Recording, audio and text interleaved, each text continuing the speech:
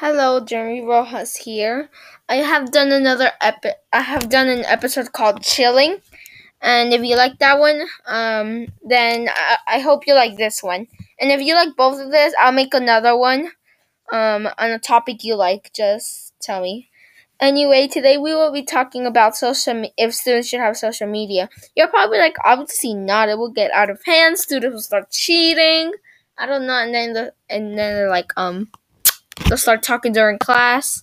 Well, I think they should, and I will be sharing reasons and evidence why and how we can keep a balance.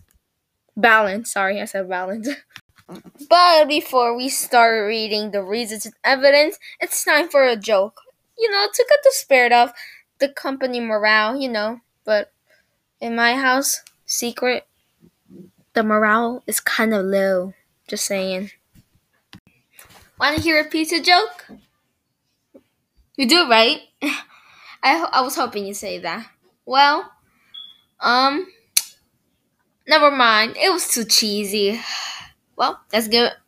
I'll be sharing one fun fact.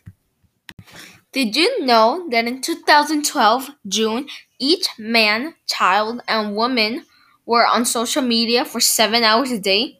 Crazy, I know, right? You're probably wondering, like, won't those people just get sick and for watching electronics for 7 hours straight? I know, right? Don't know the answer to why would they do that, but well, that's the world for you. Didn't like the fact? It's okay. Anyway, we'll start talking. Well, let's start. Let's start it. The most important information is that I'll be sharing today is that social media is not all bad, and in fact, it can even help you with money and creating a business. It has helped the human race in many ways, and even it's also helped make cures for diseases. Oh well. My claim, as I kind of went over it, it's if social media can be helpful in many. Oh, my favorite game just got an update. Let me check it out real quick. Oh, right. I'll check it out later.